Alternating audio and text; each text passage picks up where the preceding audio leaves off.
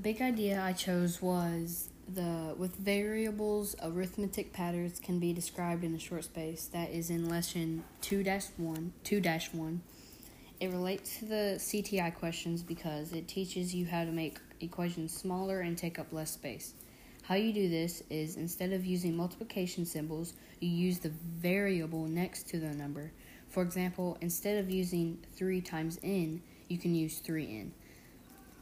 And that's all we have for today. Hope you enjoyed the podcast.